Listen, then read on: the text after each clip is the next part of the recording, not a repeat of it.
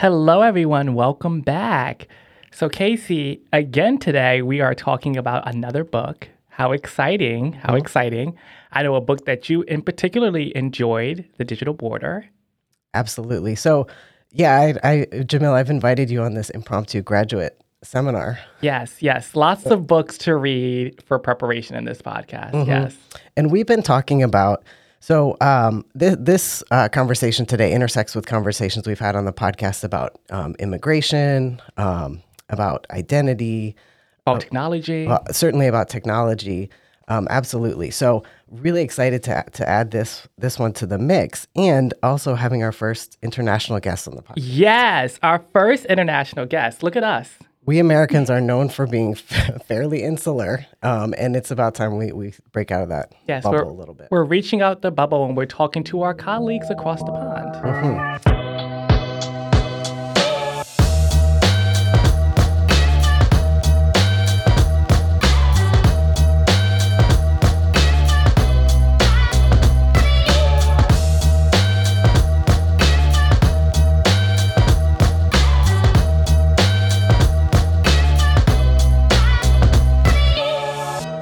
So today we have with us two scholars from the London School of Economics. We have Lily Kuliaraki and Miria Georgiou, who are both professors of communication, media and communications, and are authors of numerous books. Most recently, the new book we're talking about today, out from NYU Press, The Digital Border, Migration, Technology, and Power. It really is an incredible book. It's a rich text, and we have tons to talk about with these two today. So, Lily and Miria, welcome to the podcast. Thank you. So, to start out, you both have authored a number of books. You've done a lot of work around migration, around technology, media, spectatorship, visual communication. So, what is it that led you to this project? Just as people, what got to this point for you? Shall I start, Miria? Yeah. Just to say, my kind of deep interest as a scholar, and the thing I have been doing in the past 20 years is I've been studying human suffering as a problem of communication. So how do we represent bodies in pain on paper or on screen? What are the histories of these mediations? What are the debates around them? What does it mean to kind of represent suffering? For the sufferers themselves and for us who witness their pain. So this is really the starting point for me for this particular book, The Digital Border, because as the kind of entry point into our study was the big migration move, the arrival of almost 1 million migrants and refugees in Europe in 2015. One of the things that kind of struck me the most was that these people were people who were fleeing war, they were fleeing death, they were suffering on the way to Europe, they were suffering and dying in the dinghies that were transporting them from Turkey to the Greek islands, and they were suffering when they arrived in the continent by the different ways in which they were mistreated, they were misrecognized, and they were, to a large extent, restricted in their movements and the choices they make. So that was my starting point. I wanted to absolutely make a kind of a case about what the European media were doing to the populations. My starting point was in some ways similar, in some ways different. There's a strong autobiographical element in my interest on migration, borders, and ethnic conflict, which I think is where I start from. So I grew up in a tiny part of the world called Cyprus, as island in Eastern Mediterranean, which has been divided for decades by war and ethnic conflict. And so I've grown up to be very much aware of the violence of war, but also how the way that we understand or we misunderstand each other might shape our perceptions of the self, but also how it might shape hostility against others, which very often traps us in situations that are difficult for everyone, both for us who feel constantly under threat by others, but also, of course, for the others, the people who might be on the other side of the border, who might be suffering from these same experiences of war or other experiences of war and ethnic conflict.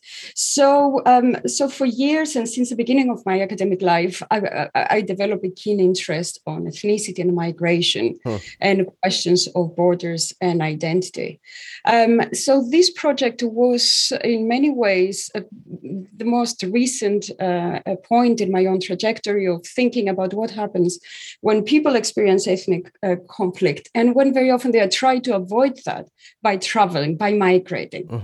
And what happens at the beginning, at the middle, and at the end point of migration. And I think this book is precisely that, us trying to understand what happens when people are forced to leave their countries of origin.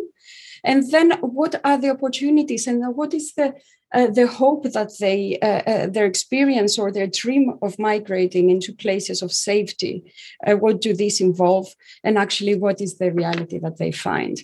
And of course, now more than ever, both the dreams, the hopes, and the disappointment that come with crossing borders and migration are so closely attached to the way we communicate, to the way that people might find information about what migrating mean, but of course for the people who are receiving them, also living in this world where we get so much, when we get to know so much about others, but very often we think we know so much when we know so little.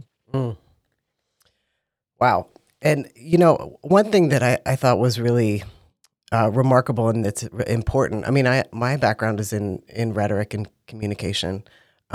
And, so we study how language and symbols shift power, shift the way that we see people and treat people.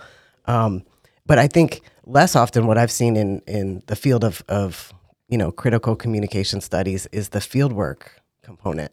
A lot of times we're studying media representations. We're studying, we're doing that sort of form of research. And the way that you all are bringing together both what you're calling the territorial border and the symbolic border, and then looking at the digital, in both spaces, I think that the fieldwork component really complicates what we might think if we were just looking at the symbolic. So, you start the book with fieldwork that you did.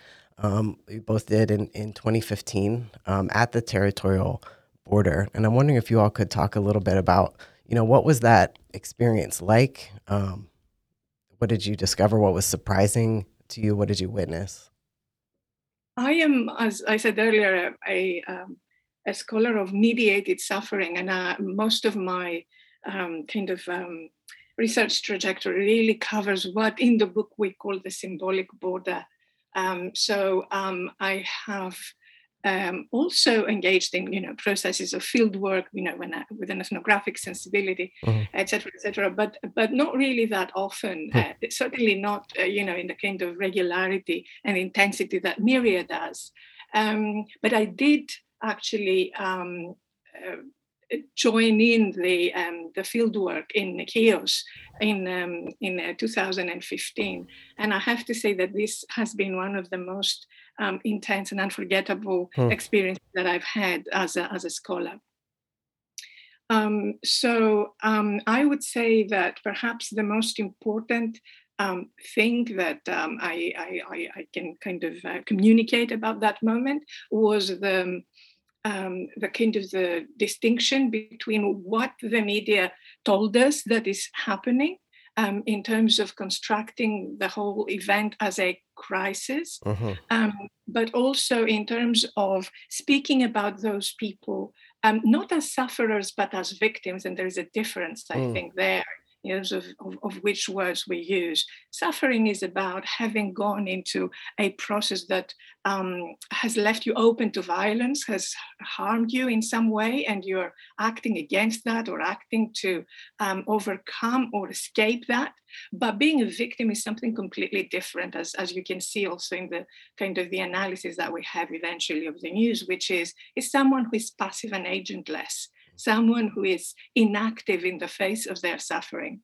So the thing that I'm coming back to fieldwork now, the thing that really impressed me was to see that gap between those representations and what we saw in the field. So on the one hand, we saw difficult circumstances, yes, because the arrivals of migrants and refugees on the island was a challenge for a small Greek island in a country that was already bankrupt at the time and was struggling through the Euro crisis as well. So there were definitely challenges and difficulties.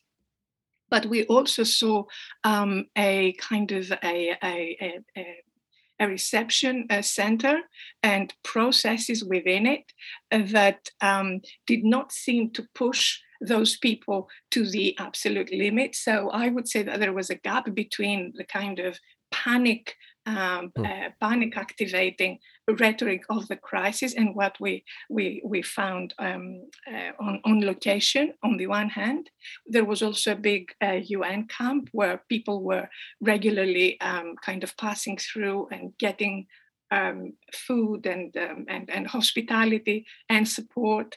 There were local solidarity groups that were also offering whatever they could to kind of sustain those people in their longer trip through Europe and to the countries where they wanted to go. So there was a gap between the kind of, as I said, the crisis on the one hand and the reality on the ground, without saying that reality was not challenging for that context. And on the other hand, there was another gap.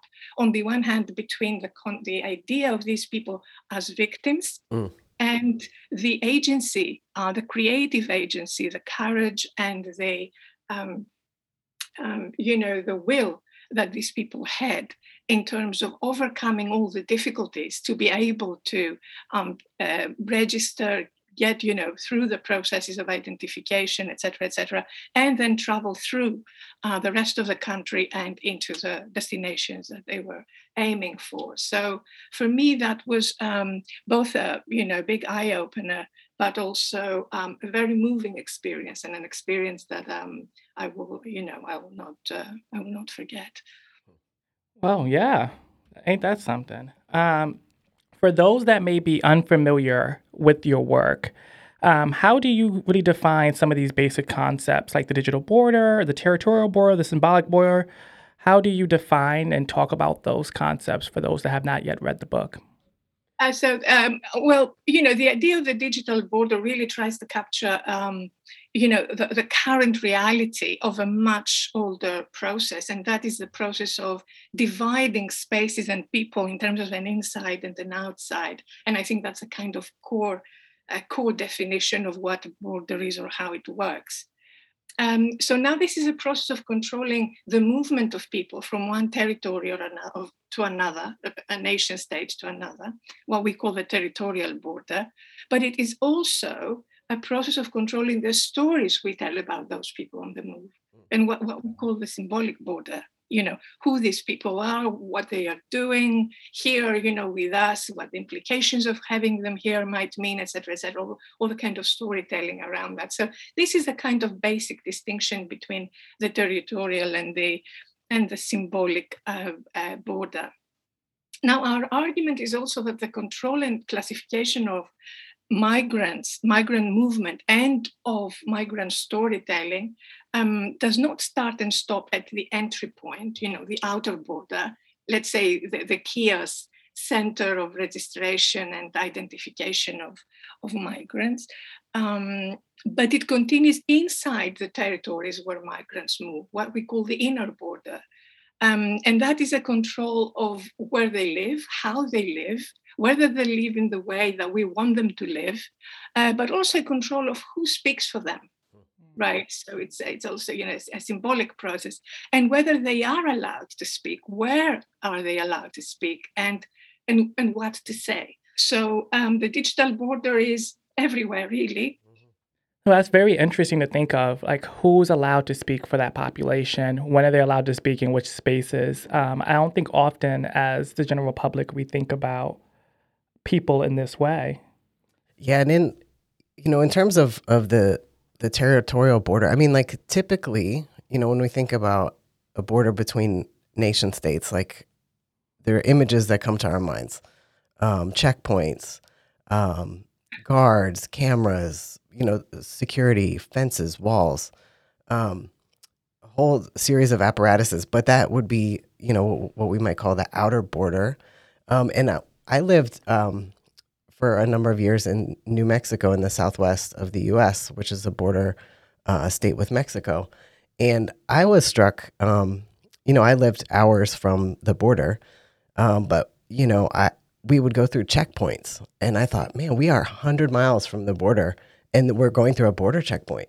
And we're seeing the helicopters and we're seeing Border Patrol, roaming the hills, nowhere near what we would think of as traditionally the border. And then, of course, in the United States now we have ICE and we have local police departments participating in monitoring people. So the border really exists anywhere that people are, as does the digital, as does technology.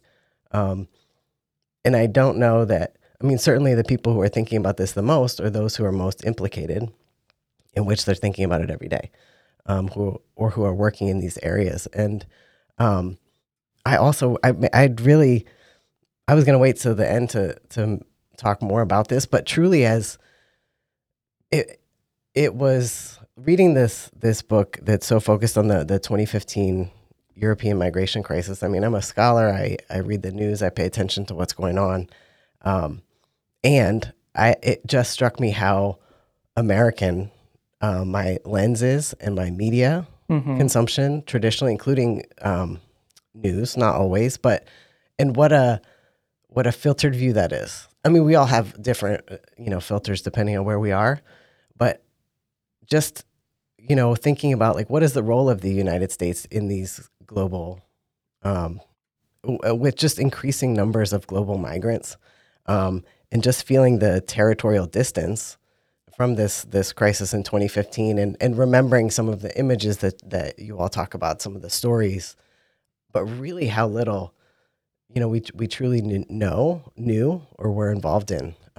That really struck me in reading this book, which is part of why I think it's so important that we talk about this today. And just to say that unfortunately, what we found out as well, and what we keep finding out in our research, is that it's not only the American audiences that have so little understanding of the plight of refugees who might be, in the case of the book, of course, those who are coming primarily from the Middle East, Africa, and Afghanistan. But of course, the stories that of people who are violently uprooted from across Latin America, for example, now, of course, Ukraine. So what your observation about how little do I know beyond some of the core narratives that I see in American media is a story that is so well known, I think, for many Western audiences. And if I may say an anecdote from my recent research in Poland and Ukraine, one of the striking moments while I was doing research about a month ago at the Polish and Ukrainian border was when we were talking to a Polish mayor whose town is very close to the border. And he was describing to us how he had this moment when he was terrified because he saw a group of men walking through the border towards his town. And this was a group of men that, as he described them, they were dark and bearded. And the thought that came to his mind was, oh my God, are we turning into Southern Europe with all these men coming from the Mediterranean? And of course, this is striking and disturbing in many ways, but we know exactly where these images are coming from. These are precisely the images that we see again and again in the media reproduce that shape the way that we imagine the world. Mm-hmm. And it shapes the way that we imagine migration also as a threat Yes. to societies, and make us think that migration is something else, about people who are not like us, Right. and from which we have to protect ourselves. Right. I've been really struck listening to NPR coverage, for example, of Ukraine, and how in-depth the reporting is, and how, just in one story, they'll talk to a number of different teenagers who all have different sort of points of view, and they care about different things because, they're full human beings. And just in recognizing that, not to say that it's not also partial, but looking at, this is what it looks like for someone to be granted a just basic fullness of humanity, and how often other people are lumped together just as masses of people or just as victims. Yes, no, absolutely. I mean, what we talk about that process in the book as a process of bordering, right? Any discourse that is articulated around those who stand at the border and go through a process of classification. Are they in or are they out? Every time we make a statement about where they belong and whether they belong to us or others, we call that an act of or a practice of bordering. And I think if we kind of continue kind of conversation, you started off in a kind of Miriam developed earlier, I would say that the biggest contrast in terms of the contemporary Ukraine crisis in quotation marks, and that of 2015 is precisely the different attitude, the different discourse that is being produced around those two different groups of refugees.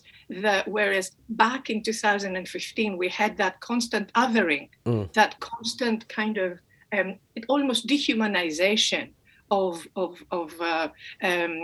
migrants and refugees coming from countries that were not Western, even though we knew very well that they were coming from a war zone in Syria, but also other areas with their own histories of violence in the Middle East and elsewhere. We were not willing to grant them the kind of symbolic humanity that we grant now to the Ukraine population that is fleeing war, and which is, of course, considered more quintessentially European. So here we can see how bordering creates hierarchies of life. And how those hierarchies, as Miria said earlier, are part of what we already take for granted in our talk and in our writing about migrant populations. We don't even consider it. It's what in the book we call the imaginary, the migration crisis imaginary. It's the order of discourse, just to use a kind of Foucault term, fancy term, to say it's that order of discourse that defines or delineates what we think, the sphere of the thinkable, let me put it that way, the sphere within which everything can be said, but beyond which we cannot imagine what things might be like. And for the Ukrainians, we don't have a crisis. It's not thinkable to think of what is happening now in Ukraine as an unstoppable wave of dangerous people entering our continent. That was the imaginary for the Syrian and other migrants and refugees that were coming into Europe in 2015. That concept of bordering is very helpful because I also hear that narrative of, well, the Ukrainians, they're like us. They have iPhones. Yes. They care about prom. They, very sort of surface level Western European ways of identifying with people. But it's very much so they're like us, which is not what we saw with the African students and their treatment. But that idea of any time that you're saying that, you're like me, or distinguishing an inside from an outside, a self from an other, that idea of bordering. Yes. Is a useful way to think about it. I'm also, I've been reflecting about this all day, about ways in which we get to see those stories through their own eyes. Like I was talking with Casey, I get the New York Times every weekend, and the Ukrainian crisis is always on the front cover, and it has been for months. And it's very surface level information, maps and what has happened and counts and numbers. But I remember for a short period of time on TikTok, because I've been obsessed with TikTok lately. It's digital. It's There you go. digital. It's digital social media, and I've been obsessed with it. But for a short period of time, we were getting all these videos on my For You page about the crisis through their lens, like people uploading videos about how they were feeling, about what was happening outside their house, taking us to the grocery store. They were doing TikTok dances, getting ready and putting their uniforms on. And I think there was a level of humanity there by seeing their everyday life through this crisis, through their lens, and seeing their humor, seeing their sadness, and seeing their reality. I also remember of a really viral video that went by of an older lady handing a Russian soldier sunflower seeds and then making this really profound statement about like, if something happens to you, at least flowers will grow from this spot. So even seeing really strong messages coming out of the Ukrainian people, but from their lens, and seeing all of it, from good to bad to everything in between, I think allowed, I know me and I think a lot of the people watching to relate in a way in which you wouldn't have traditionally through reading it in the newspaper. It made it feel realer because often these conflicts are happening somewhere far away, and you don't necessarily know what's happening. You know things are bad, but it doesn't really feel real until you see it like that. Yeah, that was precise. I mean, you captured it very well. How different is the understanding of war or migration or uprooting or suffering when you hear the sufferers or the actors of war speaking themselves. So one of the core decisions that we made on this book was to do justice to all the different actors of migration. And it was a very important ethical, of course, and political commitment, as well as scholarly commitment, to integrate in our analysis the voices primarily of migrants, the people who are so rarely getting the chance to speak, but of course also the voices of activists and volunteers, some other actors who are playing an important role in these ways that that migrants are being received at or after they cross the border. And of course, a key element of the digital border is precisely the different technologies that are now available to everyone, right? So digital technologies, on the one hand, are used by the state to create data profiles for everyone, to create much more rigid structures of control of people's mobility. But these are also the same technologies that migrants themselves use to create their own archives of war, uprooting, of a new life. So their smartphones become like a pocket-sized archive that they carry with them of a whole life. And they are also technologies that allow them to speak to different audiences and take center stage, at least momentarily, when they create their own stories, like the ones that you mentioned coming from Ukraine. So it was very important for us to bring those voices in center stage, to remember that the digital border might be a site of control that expands more and more across territories, across more and more media spaces. But actually, it's never a closed space. It's never a closed space of full control of people's lives and voices. I so appreciated that part of the book about Kaios, the fact that the human beings in physical space together still really matters. That a lot of times there's this narrative or fear of that total control or a total surveillance, but that actually in practice that's not fully what you're seeing. And I'm one who's often terrified by technology and algorithms and surveillance, digital surveillance. And like we can't deny that that's an outlet for critical communication, creative expression, connection, archiving, photojournalism, citizen type journalism. And that was such a good reminder to me that also that's an area where like, how can we guarantee that people have access to those technologies and limit the state surveillance and the monitoring while still allowing the emancipatory potentials of those technologies? No, absolutely. I mean, for us, it was also a, a kind of a core decision that we made early on, that we were not going to talk about the digital border that is often presented precisely as a new totalizing mechanism of absolute subjection, exclusion, and dehumanization. We were not going to do that.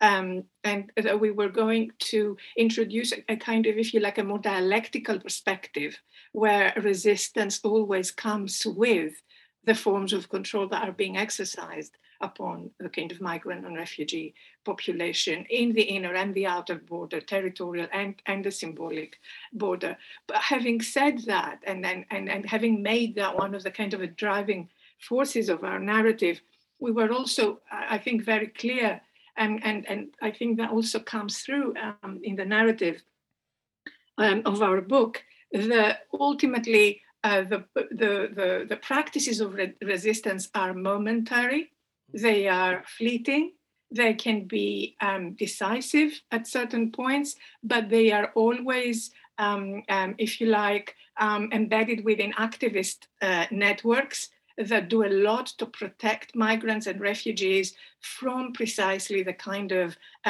surveillance and of the state and the punitive orientation of the state towards those populations. So the kind of what we call the techno-symbolic assemblage of the border with the biometric measurements, surveillance cameras, databases, in job centers or wherever else migrants end up going in order to kind of build a life in their new communities, or whether it is social media. Those practices are real threats for those populations. And when they try to resist them, they resist them tactically and momentarily, but the power relations are always there. And they are always there. They need to be always deconstructed and criticized again from the beginning, every time. This ties in what we've already been talking about with ways that the book complicates traditional binaries of that migrants, immigrants, refugees are often sorted into the deserving and undeserving, legitimate, illegitimate, the Victim versus threat. The victim versus the villain. Yep. Entrepreneur versus parasite. And I'm wondering if you all could talk about how did you also did work in interior in cities in Europe, looking at migrants, at activist networks, job centers like you mentioned, and looking at, I'm particularly, I guess, interested in the idea of the entrepreneur, because the successful immigrant, or the reason why we should celebrate and take care of migrants, is because of their entrepreneurial quote unquote nature, and there's often that frame that's one side of a binary that I'm wondering if you all could talk a little bit about. Yeah. It was very interesting, actually, that this idea that we're talking about, entrepreneurial securitization, so that frame, this narrow frame through which very often migrants are shaped once they settle or try to settle in Western cities, are subjected to. So what was interesting was that this importance of entrepreneurship emerged very inductively and through people's own words.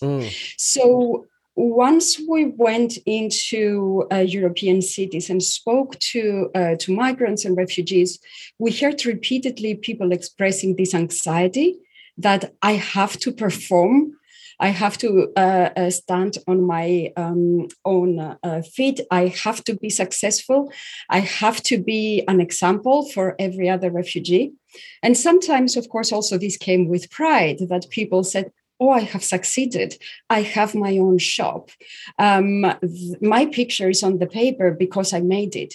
So there is a sense that people are very well aware that their recognition as human beings, as equal human beings as Western people, is subjected to them constantly proving who they are.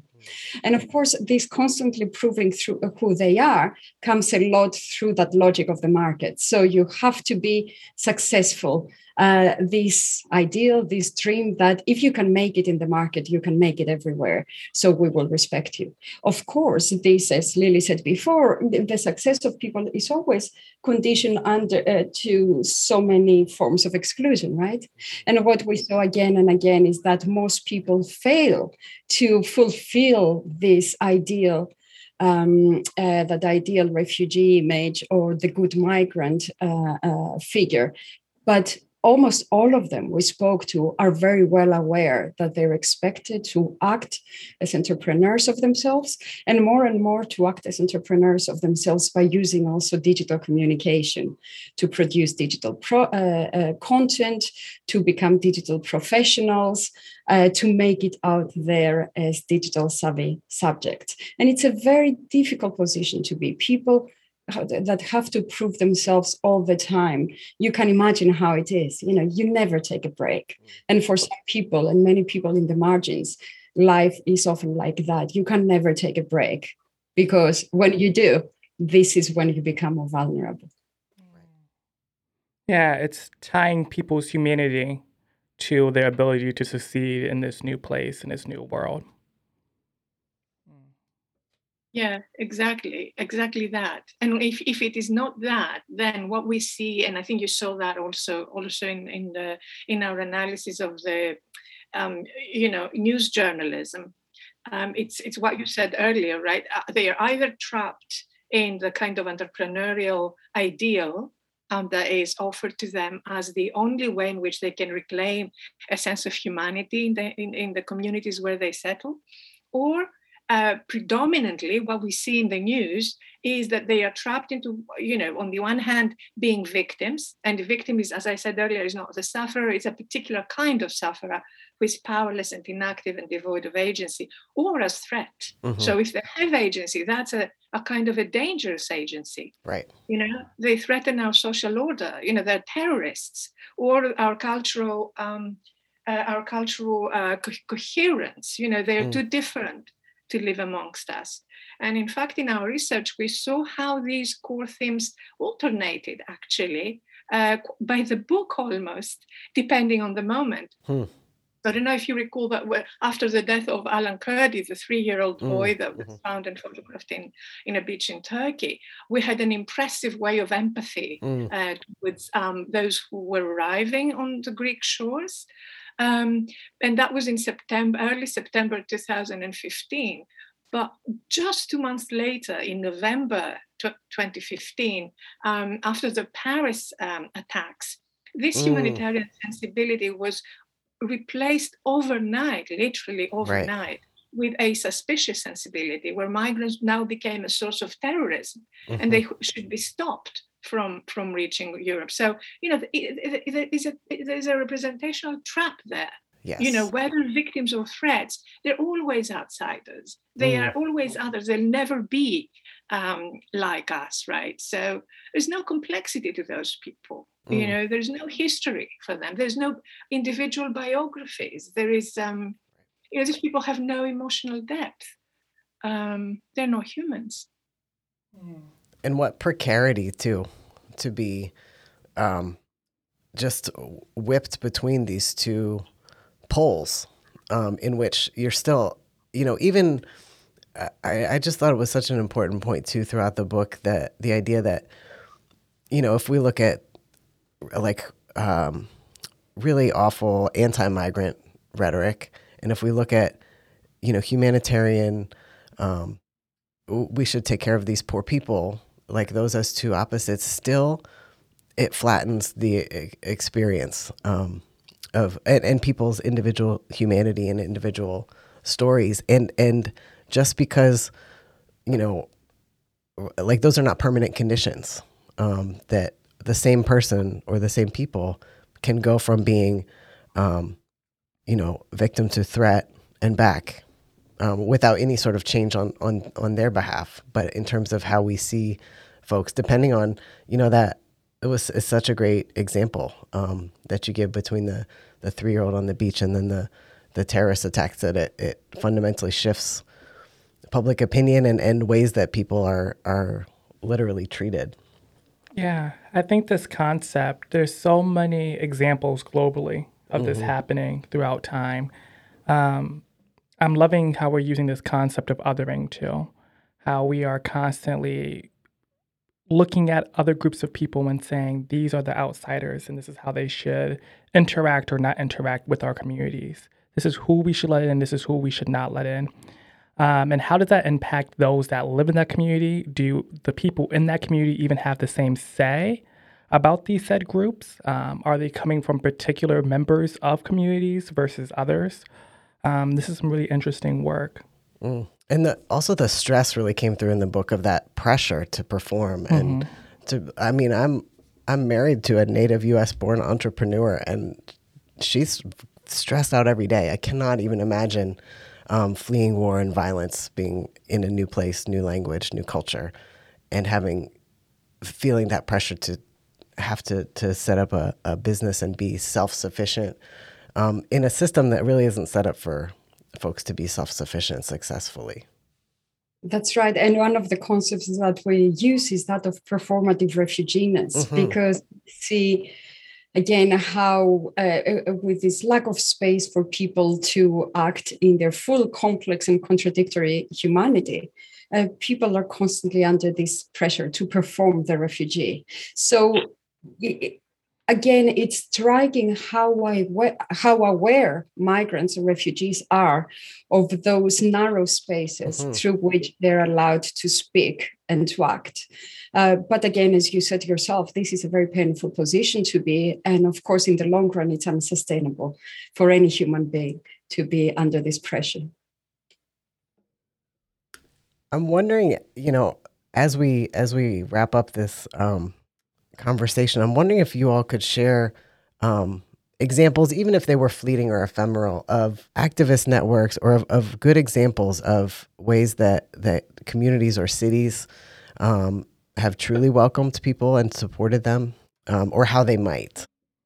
I'm thinking what comes to mind is the Arabic Library of Berlin. And it comes to mind because, and I want to mention this example for two reasons. First of all, because it captures the welcome of the city itself. So the Berlin Public Library opened its space to young Arabs who wanted to set up a library and cultural space soon after the beginning of the so-called crisis. So we see a city that in many ways, unlike the nation, seems to much more immediately and in effective ways uses culture and knowledge to create those spaces of welcome. But also, I think this is a very important example because we see migrants themselves becoming the core agents of the story of what city as a space of conviviality and understanding means. So it's not just the white European activists that are there, the white European volunteers that are there to create those spaces of safety, communication, and recognition. Once this group of young people were given this infrastructure, they created a space, which was a space of knowledge, a space where they put up cultural events that were open to everyone. And this created that community in the city, that both those arriving and those receiving could come together and speak to each other, and largely speak to each other through the language of knowledge, of books, of music. And I think this was really a fundamental point to see, a key example to put forward, again, to see the agency and the voice of migrants themselves who can lead that story of multicultural cities, and cities that can be spaces not of hostility, but spaces of collaboration. And we talked extensively about between us was the spontaneous solidarity, what in the book we call the kind of the sphere of compassionate activism, in terms of the outer border on the island of Chios when we arrived there.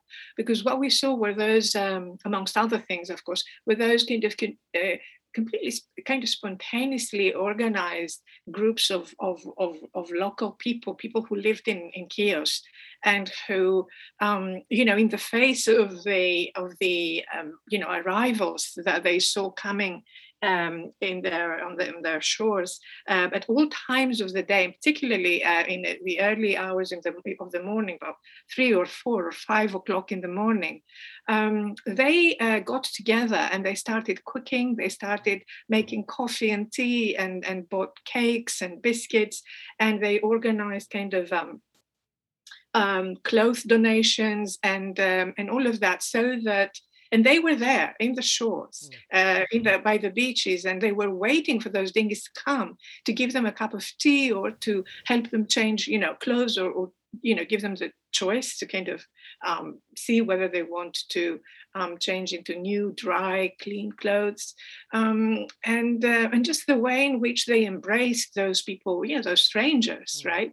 Kind of was another glimpse of a practice of solidarity, where you see that those that in the media are systematically dehumanized are actually received in their full humanity, or at least in the humanity that those local people were able to kind of grant them at the time. That there was also gray areas there, of course, because those Greek people also had their own preconceptions of what they're going to see, but you can also say that those were moments of precisely a solidary activism that we didn't see much of in the course of that so-called crisis in the media at the time.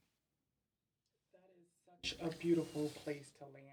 I think, when you think about radical imagining, that is such a beautiful place to land. I think, when you think about radical imagining, to imagine a place in the world where we are welcoming our neighbors and we are tending to each other and we are serving folks for their fullest selves, I think is a really wonderful idea to think of.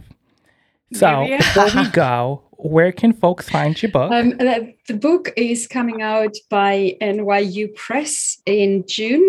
So it's available in all bookstores and, of course, online. The easiest way to get access to it is through the NYU Press website. Beautiful. So wherever books is sold, make sure you buy The Digital Border, Migration, Technology, and Power. Miria, Lily, thank you so much for this conversation today. Yes. And thank you for your incredible book, and congratulations. Thank you. Thank you for reading it so attentively. It's so nice to hear that you found it interesting in the other side of the pond as well, on the other side. And what a wonderful conversation. Thank you so much for the great questions and for letting us have that kind of discussion with you. It's been a great experience. Thank you so much.